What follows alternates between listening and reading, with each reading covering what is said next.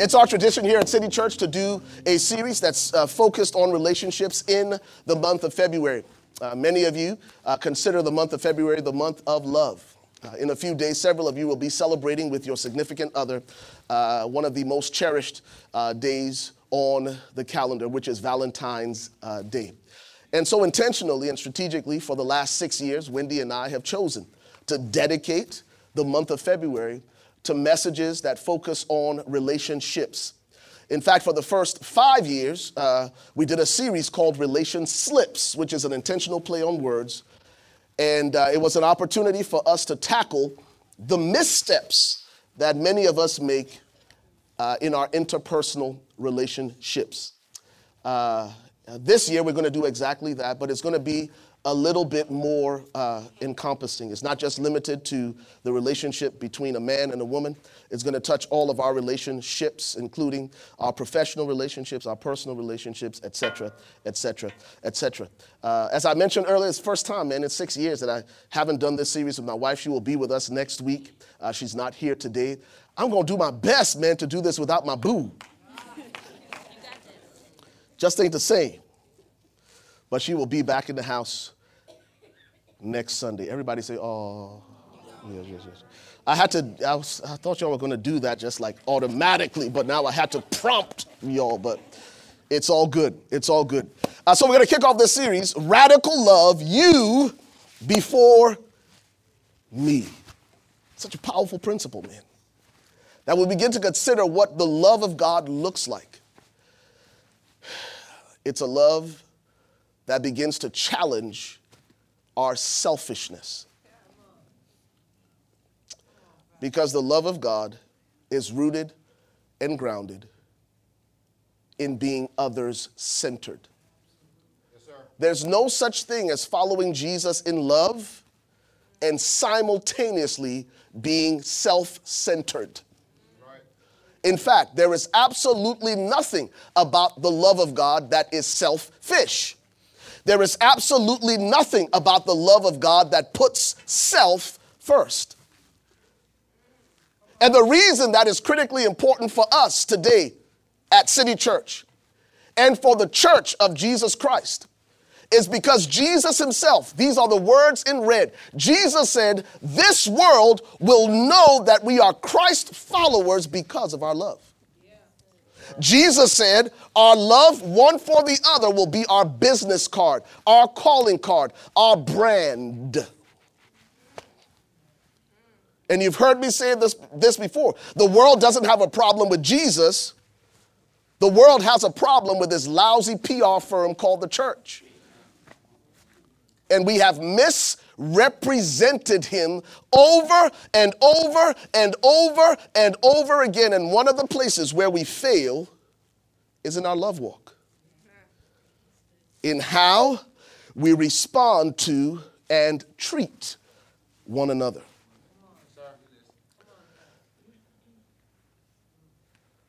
And this is not just limited to the way we treat our spouses and our children. It's not just limited to the way we treat church folk. It touches every relationship that we have. Yet Jesus says the world will know that we are his by how well we love. And so let's pump the brakes there. You don't have to raise your hand, but I just want you to begin to consider. How are you doing with this whole idea of you before me? When was the last time someone else was at the forefront of your thoughts and not you yourself?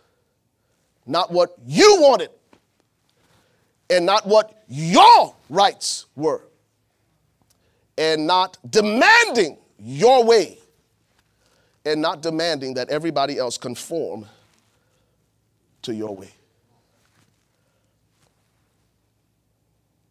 And I really thought I was going to talk about something really romantic and lovey-dovey to make y'all hold hands.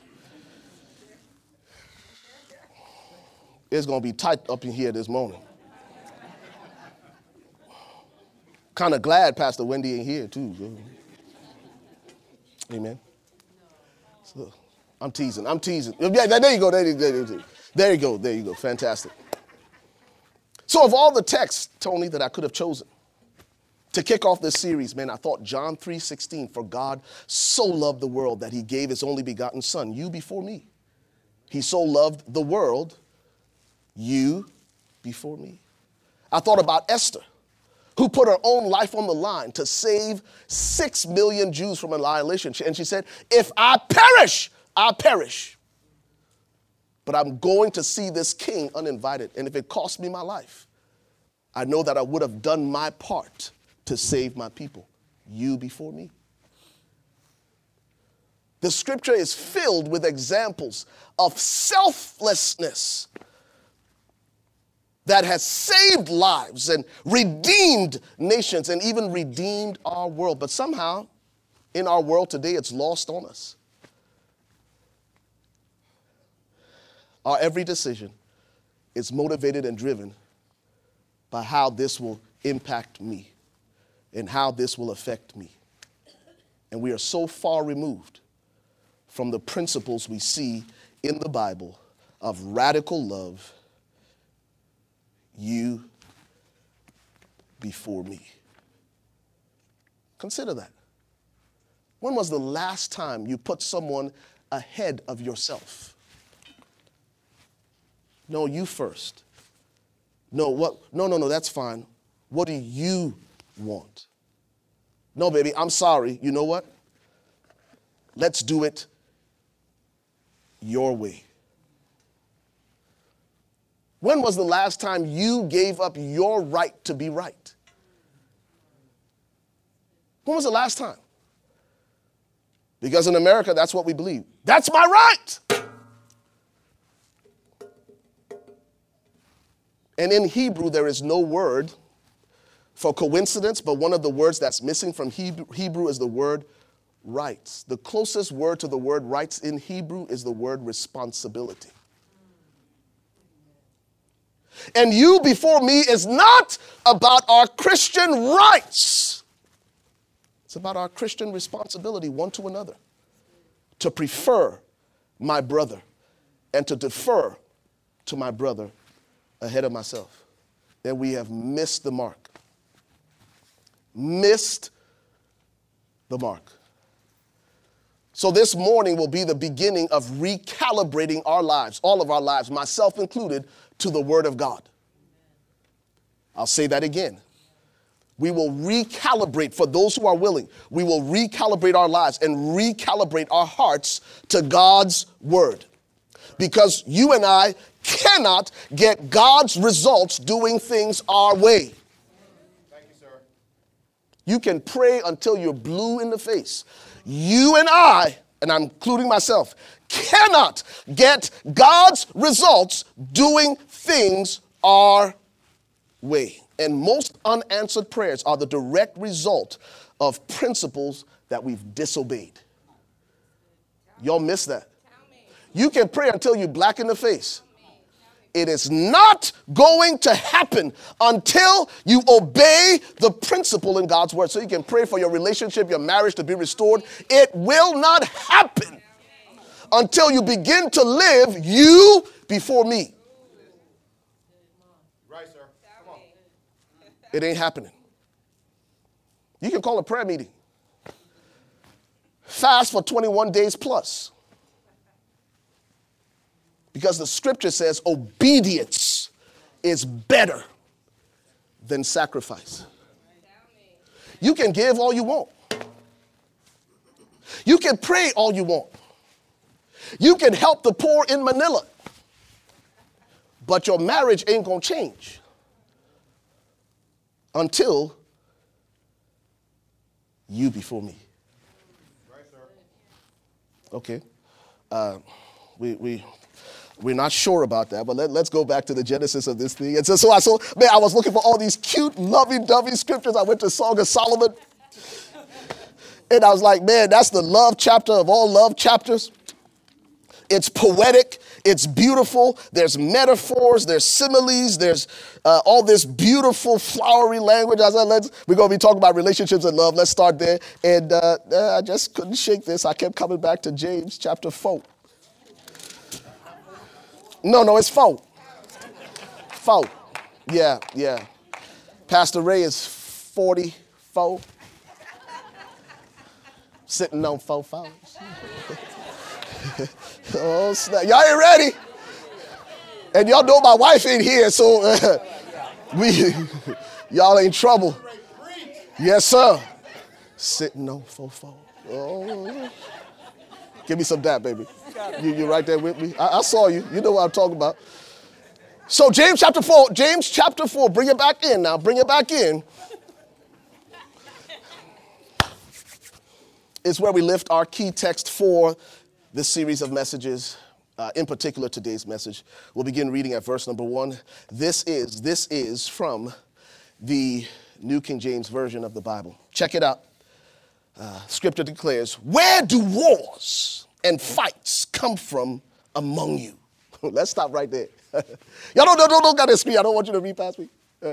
Where do wars and fights and conflict and strife, where does it originate? What is the source of this thing? Because all around the world, everywhere you go, in every counseling session, there's a war, there's conflict, there's struggle, somewhere going on. Yes, sir. And if you're like me, you want to know, where is this thing coming from? The source of wars and strife and struggle and relational conflict. Do they not come from your desires for pleasure that war in your members? Do they not come from evil desires that are at war within you? What's the source of it? What's the source of all the strife in our world? It starts right here with the enemy in a me. That's where it starts. Let's read the text. What is the cause? What's causing the quarrels and fights in your marriage? What's causing the quarrels and fights on your job? What's causing the quarrels and fights when you parent? What's causing the quarrels and strife with your neighbor? What's causing the quarrels and strife in all of your interpersonal relationships? Don't they come from the evil desires at war within you? Keep on going. You want what you don't have. So you scheme and you kill to get it. You are what? Jealous of what others have, but you can't get it. So you fight and you wage war to take it away from them. Yet you do not have what you want because you don't ask God for it. And the very next verse says, and even when you ask with the wrong motive. Every conflict that you and I will ever experience originates in human selfishness.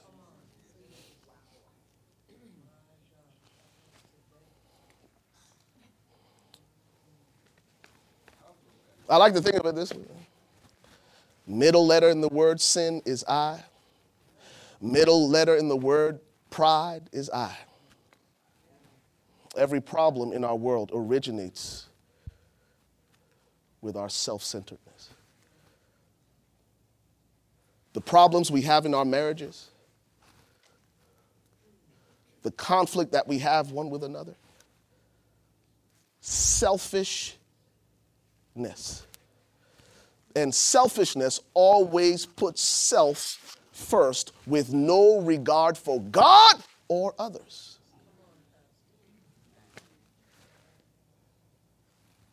So we're going to learn a couple of lessons on how to live you before me from a somewhat obscure character from the scriptures named John the Baptist. We don't hear a whole lot of preaching about John the Baptist. But when it comes to living a you before me life, John the Baptist takes the cake, y'all. And we're going to unpack the text and discover how and why he did it. Listen to what John the Baptist said in John chapter 3 and verse 30. We'll read it in several translations. He said, he, speaking of Jesus, must increase, but I must decrease. Somebody say, you before me. When was the last time? When was the last time that you had an opportunity for self-promotion that you put someone else ahead of you? This is John the Baptist. John the Baptist is the number one preacher of his day. People are coming to the desert. This is before Facebook and Instagram and Twitter and Vines, Snapchat, and these people were coming in multitudes, not to the city, but they were coming to the desert to be baptized by a man who wore camel's skin and ate honey and locusts. Can I pump the brakes right there? Let's go back to James chapter 4. What did he say the problem was? You want what you don't have. Y'all see that? The problem with most of us is that we haven't learned the first lesson, which is to simply be grateful for who God created us to be, the way he created us to be, and to be comfortable in our own skin. Yes, sir. We miss that. The reason what somebody else looks more attractive to you is because you haven't celebrated and embraced what God has already given you. And so the allure of what everybody else has is more appealing than celebrating something that God made. And let me tell you this, it is impossible. It is impossible to celebrate and honor someone else when secretly you want what they have. Never. I can't live you before me with Pastor Jesse if secretly in my heart, Pastor Jesse has something that I want.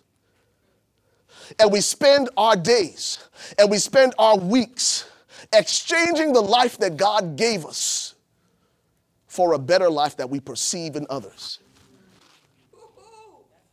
And John the Baptist wasn't trying to be nobody but him.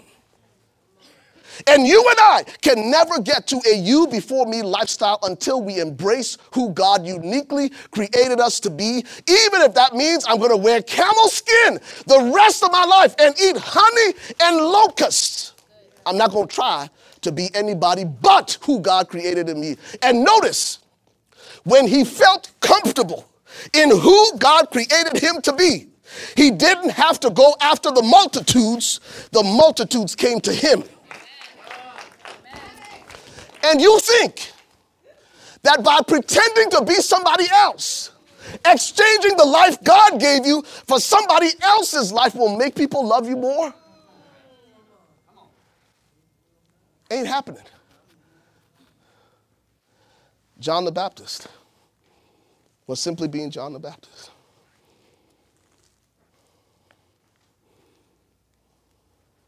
Lady came to our church one time and said, man, he got up to preach. And I was like, man. Actually, when he got up, I said to myself, when's the pastor going to get up to preach? Because you weren't dressed like a pastor. Right. Faux. And as trivial as that may seem, people have put pressure on me from day one. Dress like a pastor, dude. Put on a jacket. Put on a tie. People respect you more. If you can't respect me in my skinny jeans and Toms,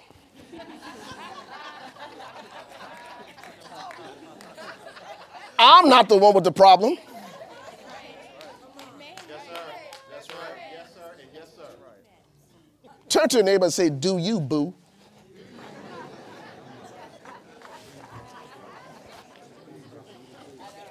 That's where the problem's coming from. We don't give people permission to be themselves. Husbands, wives, you want them to conform to your image of what you think they should be. And I cannot live the you before me lifestyle until I embrace all of who God created me to be. In marriage, if two of you are identical, one of you becomes unnecessary. And that's why most people head to divorce court. I'm talking. Because somebody in the marriage insists that you have to conform to who I want you to be, and I'm not going to give you permission to be uniquely you. And we end up with two clones in the bed, exactly alike.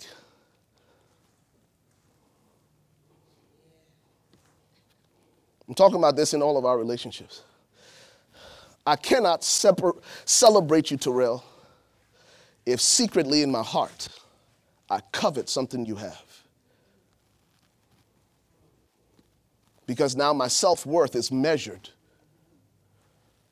by what someone else has. And the Bible says that is the source. That is the source of all strife and conflict in our lives.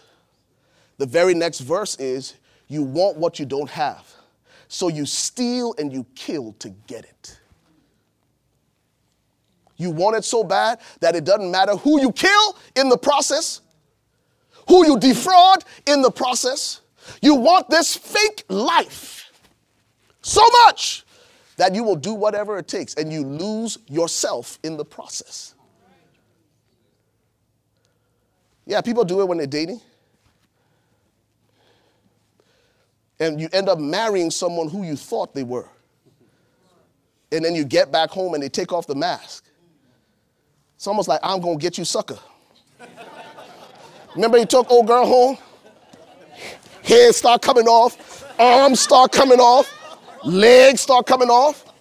She looked good in the club, though. And what? Yeah, right. And we.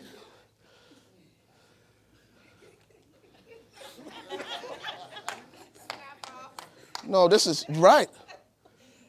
It's real talk. And we don't even stop long enough to say that in our hypocrisy, we're attracting people who don't even know the real me. They're attracted to who they think I am. Pump the brakes. They're attracted to who I have made them think I am. And how many of you realize that pretending is exhausting? You can fake the funk for a year, 2 years. At some point, you're going to reach a pain threshold, and the real you will stand up. John the Baptist didn't try to be anybody else. He didn't try to dress like a Pharisee in fancy robes. He didn't try to put phylacteries on his head. He didn't try to have the most prominent seat in the temple. He went out to the desert, and multitudes came to him. Let me read these verses where John the Baptist says he must increase, but I must decrease. I have it in several translations. In the New Living Translation, this is John concerning Jesus. He says, Jesus must become greater and greater, and I must become less and less. Let me stop there for a second. John the Baptist is the number one preacher of the day. Jesus shows up, and God gives John the Baptist this supernatural insight and said, look, man, that guy is the Messiah, even though Jesus is John the Baptist's cousin. Remember, John the Baptist is the son of Elizabeth. Mary has Jesus. She goes to Elizabeth's house. When they meet for the first time, John the Baptist is kicking, and Jesus is kicking back. They were cousins.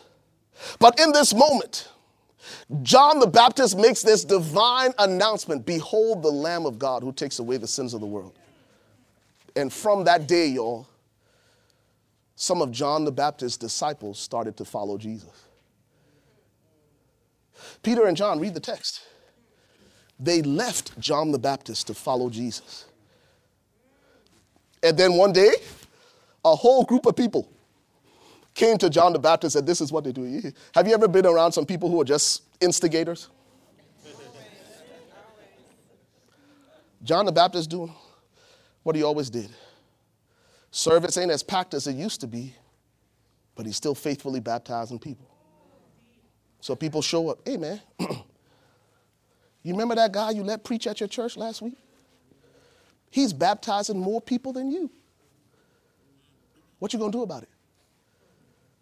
In fact, some of your own disciples left you and now they're walking with Jesus. That guy you gave the job to, that guy you gave the opportunity to, you're the one who announced him. Nobody knew who he was. Nobody gave him the time of day. Before you endorsed him, all he was just a carpenter's son. And here you are giving this guy a platform, and look at how he repaid you. Took your people. And Jesus' earthly ministry started with a church split. Yet John the Baptist says, you before me. You before me. From this day forward, I will become less and less, and he will become greater.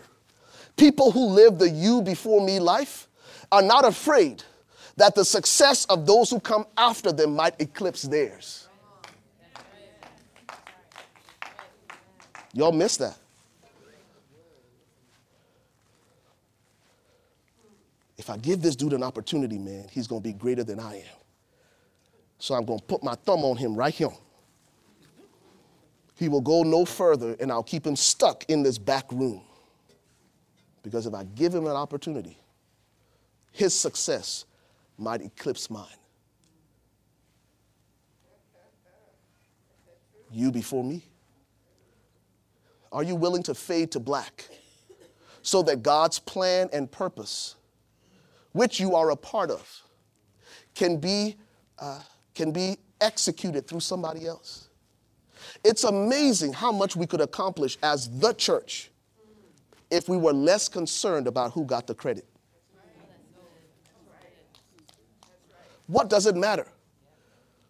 If John the Baptist is baptizing them or Jesus baptizing them, people are still getting baptized. And I've seen it long enough that Christians block other people's progress because their name ain't going to be on it. And the scripture says that's where all the wars and striving comes from in our relationships, even in our marriages. Can I tell you? Listen to what he said in the Voice translation.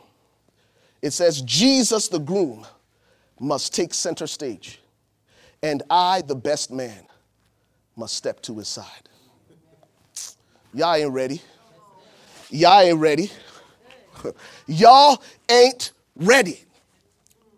Remember what we read in James chapter 4? We want what we don't have. John the Baptist knew that I will never be the groom, no matter how hard I try. God created me to be the best man, and I am settled and confident in that place. I'm not going to covet the groom's position. I'm thankful and I'm grateful that for the rest of my life, all I will ever be to Jesus is second. All I will ever be is a faithful and reliable, trustworthy best man. I'm not going to try to be the Messiah. I'm not going to try to be the groom. I'm thankful to even be invited to the wedding and to stand side by side with Messiah. And you can never get to the you before me lifestyle if you are created to be the best man and you secretly want to be the groom. You can't surrender to Jesus if you want to be him. Second thing, be careful not to let people make you into something you're not. When these clowns came to John the Baptist, you know what I told him? He said, man, who are you? He said, man, I'm just the voice of one crying in the wilderness. He said, no, man, you must be Elijah. Because only Elijah's supposed to do this stuff, not you. And people will try to make you change who God created you to be. All of the enemy's deceptions begin with an identity crisis. Go back to Genesis chapter 1. Go back to Genesis chapter 2, Genesis chapter 3. The scripture says that God created Adam and Eve in his image and after his likeness. When Satan came, he said, no. God is withholding something from you. Because if you eat this fruit, you're going to be like him. Weren't they already like him? Weren't they already created in his image and after his likeness? And the world will deceive us into thinking that God is withholding something from you. That I could give you something better than what God gave you, because what God gave you is second rate. Be careful who you allow to speak into your life, to convince you to do something God didn't create you to do. People who will tell you, man, you're supposed to be the groom. You ain't no best man. You better than Jesus, man. You started this thing. We started from the bottom, now we here. Oh, hold on. Wrong song. I'm about to wrap up. I wish I had more time. I'm just going to read this to you from my notes. John the Baptist was able to live the you before me life because he was comfortable being John the Baptist. If you're not comfortable being you, short, tall, black, white, long hair, short hair, rich, poor, whatever it is, if you're not comfortable in your own skin, this you before me life becomes impossible. That's the first hurdle to overcome. I have to be comfortable being the best man and let somebody else be the groom. And when I recognize that I'm the best man, then I can serve the groom, and I can defer to the groom, and I can prefer the groom. Until then, I will continue to compete. What does that mean? Be comfortable in your own skin. God never created anybody to be the best. He created us to be our best self. Okay. As long as you are trying to be the best, instead of being your best self, you will continue to measure your life against someone else. And two things will result. Let me make it crystal clear. You will either walk away from that comparison with a deflated self-image, because there's always going to be people who are better than you at what you do. Or you will walk away with an inflated self-image, because there will always be people that you do it better than. The question is never, is somebody doing it better than me, or am I doing it better than someone else? The question is always, am I my best self in this moment? Listen to what the scripture says. 2 Corinthians chapter 10, verses 12 and 13. For we dare not class ourselves or compare ourselves with those who commend themselves. There were people bragging and boasting about their resume and what they knew and their education and their accomplishments. And Paul said we dare not compare ourselves with those who go around bragging and boasting. And there are a lot of people right here in our church who only get their sense of self-worth if they can one-up you. They are only secure as long as they're one step ahead of the people around them. That is the recipe for a very miserable life. And you will never be able to serve them because you are constantly threatened by them. He goes on and says, but they measuring themselves by themselves and comparing themselves among themselves are not wise. We, however, will not boast beyond measure, but within the limits of the sphere which God appoints to us. Know your limitations and be fine.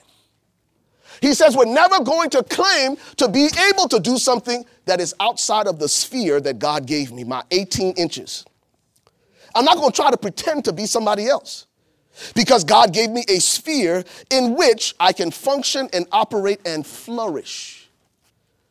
And most people jump out of their sphere and wonder why they fall flat on their face. I know people all around who've read Steve Harvey's book, Jump, and because their friend quit, they quit. Their friend is successful, they're collecting unemployment.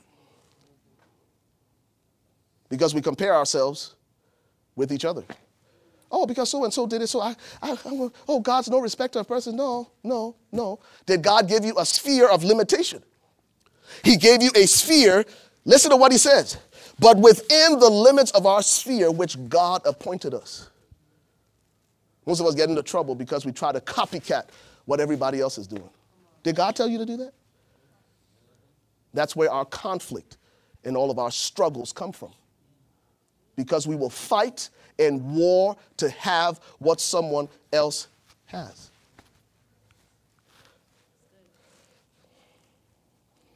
And here's why I close. Not only being comfortable in your own skin, but being content with such things as you have. Being content with such things as you have. Being content with such things as you have. Listen to what Paul told Timothy in 1 Timothy chapter 6. And I promise you, I'm closing right here. This is what he told him. He said, now godliness with contentment is great gain. You know what that infers? That it's possible to have godliness without contentment. And what Paul says, if my people who are godly can simply learn the lessons of contentment, it will be of tremendous advantage to them. He goes on in Philippians chapter 4, and he says, I have learned, whatever state that I'm in, to be content. You realize that contentment is something we have to learn. It's not inherent.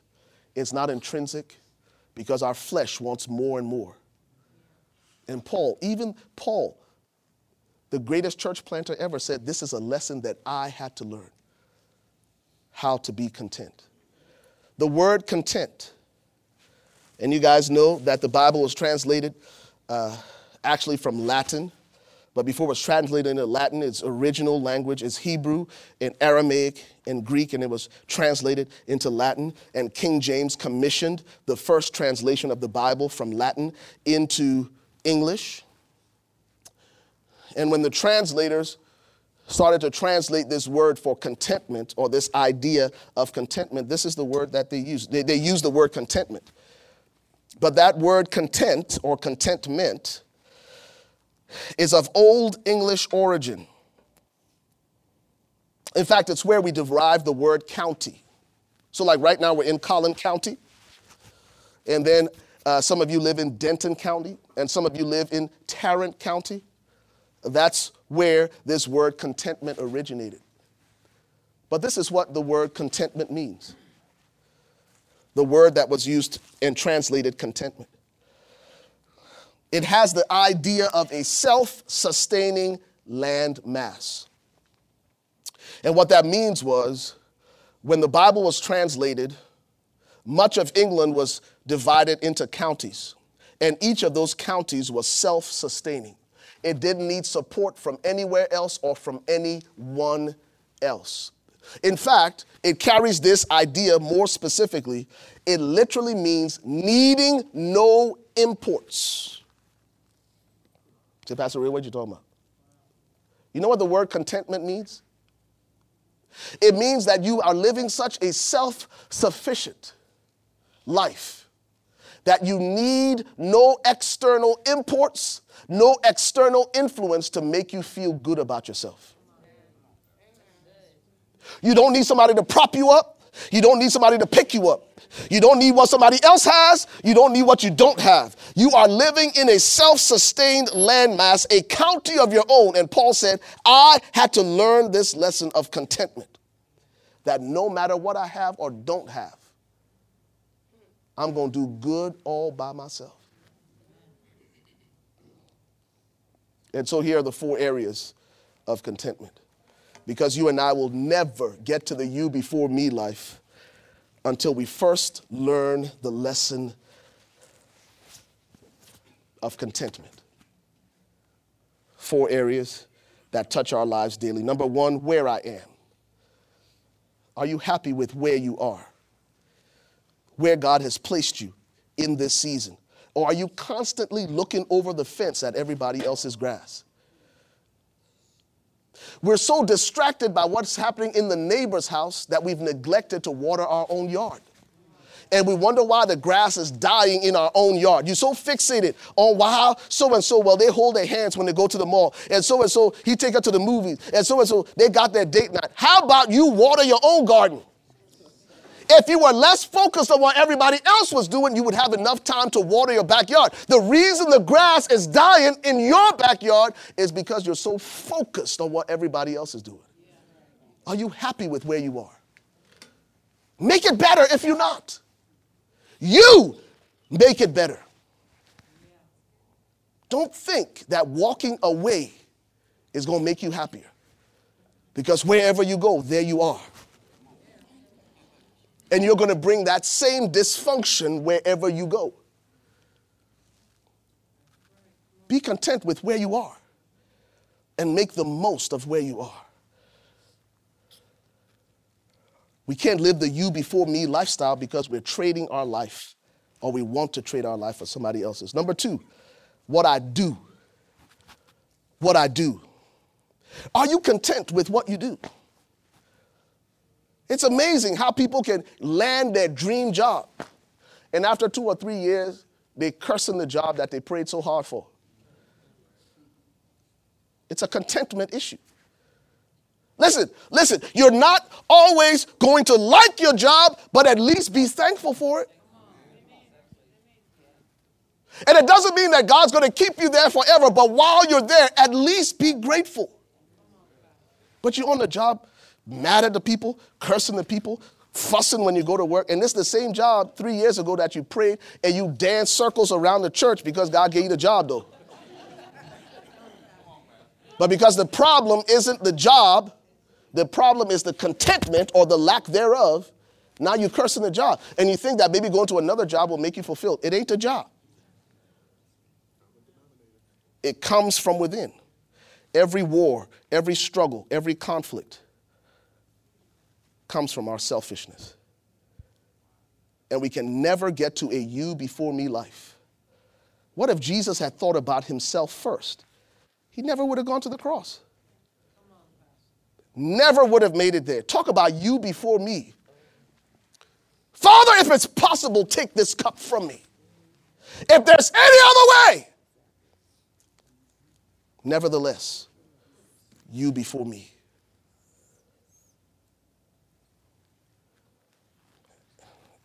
Man, take off you got on a belt? Take off your belt. Please, I'm sorry. Let me be more polite. Please take off your belt. Why don't you stand? Come here. Come here. I just had a moment of inspiration. No, don't do it like that, player.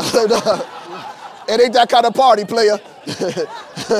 It ain't going down like that. No, sir. All right. Miss Tasha, come, please. Come, please. And I know you're stronger than Tasha, but you'll come over here so everybody can see you. I know you're stronger than Tasha. He's not? All right, you come this way. And I want you to take the buckle part, just in case you need it, to knock him over the head.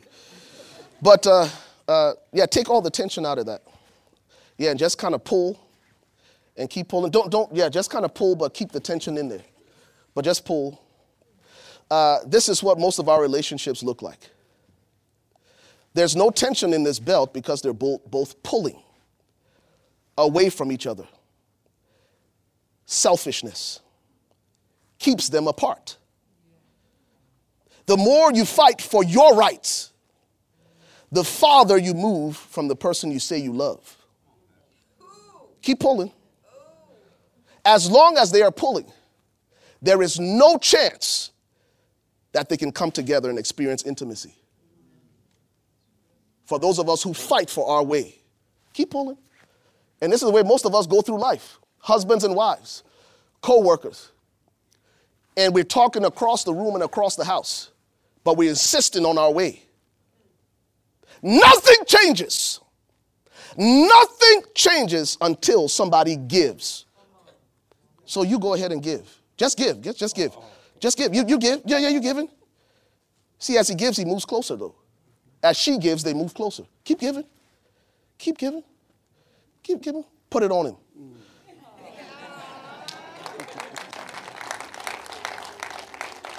Fantastic. Tony and Tasha Stone. Here's the problem with us. We claim we want healthy marriages.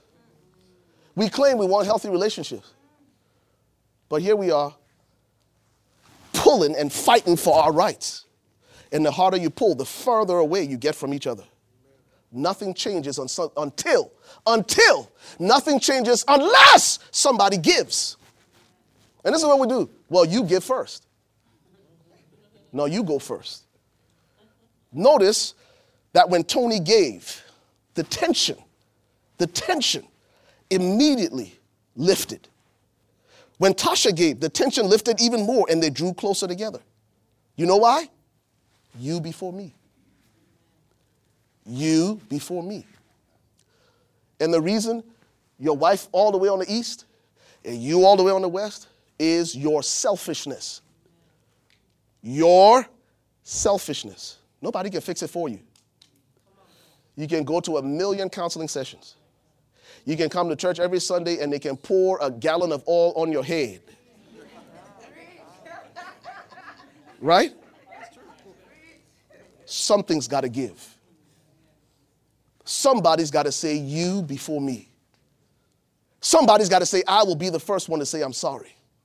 Somebody's got to say I'll be the first one to change my ways. Somebody's got to say I will make the adjustments. You before me. 3 and 4 I'll read. I said, where I am, what I do. What I do. Most of us become idol worshipers because we worship our ideal situation and it robs us of contentment in our current situation. I'll say that again. We become idol worshipers because we worship the ideal situation. And as long as we're worshiping the ideal situation, I wish I had a perfect husband who knew all the scriptures, who was 6'7", who had biceps and triceps and obliques and traps and wore Speedos to bed every night. And did I say obliques and traps? I did. And as long as you're worshiping this idol of the ideal, it will rob you of contentment in your current situation. Where I am, what I do, what I have. It's a big one. And even who I'm with. Who I'm with. Who I'm with. You really think you would be happier with somebody else? Really? Really? Really? Really? I got to let y'all go. I wish I had more time. My wife and I will be here next week. We're going to jump on it.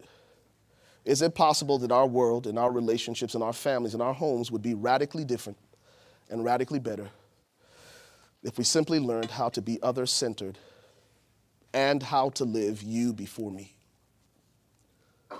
I'll ask the team to come.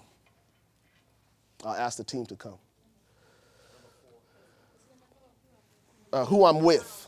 Who I'm with. Who I'm with. Who I'm with. I'm telling you, man. Who I'm with. Who I'm with. You think you can get a better deal than what you have right now, don't you? Some people really believe that. They really believe the problem is the other person. All my single people in here. Somebody said, keep praying.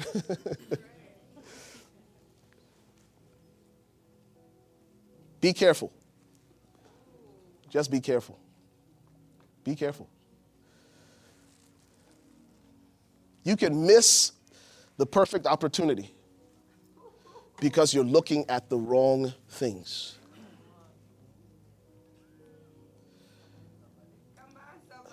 Right. I could tell you stories.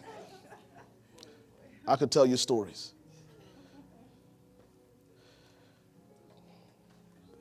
I could tell you stories of people who are miserable because they looked at the wrong things and did it for the wrong reasons and listened to the wrong voices. Girl, don't mess with him. UPS man.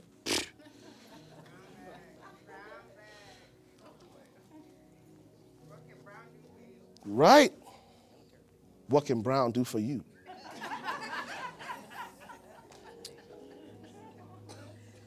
And they don't want Brown. They want the guy in the corner office. But he don't love you. Brown would have loved you, though. He would have rubbed your feet, mowed the lawn. Brown would have been in the backyard with his shirt off, with the sweat glistening off his back. But you didn't want Brown, though. Who I'm with, Shalisa. People get unhappy. Contentment. Where I am, what I do, what I have, who I'm with. Pastor Wendy and I will pick up the conversation there next week. Because you and I can't get to you before me until we deal with the lack of contentment in our hearts, until we learn that lesson. So let's pray. Father, we thank you for your precious holy word.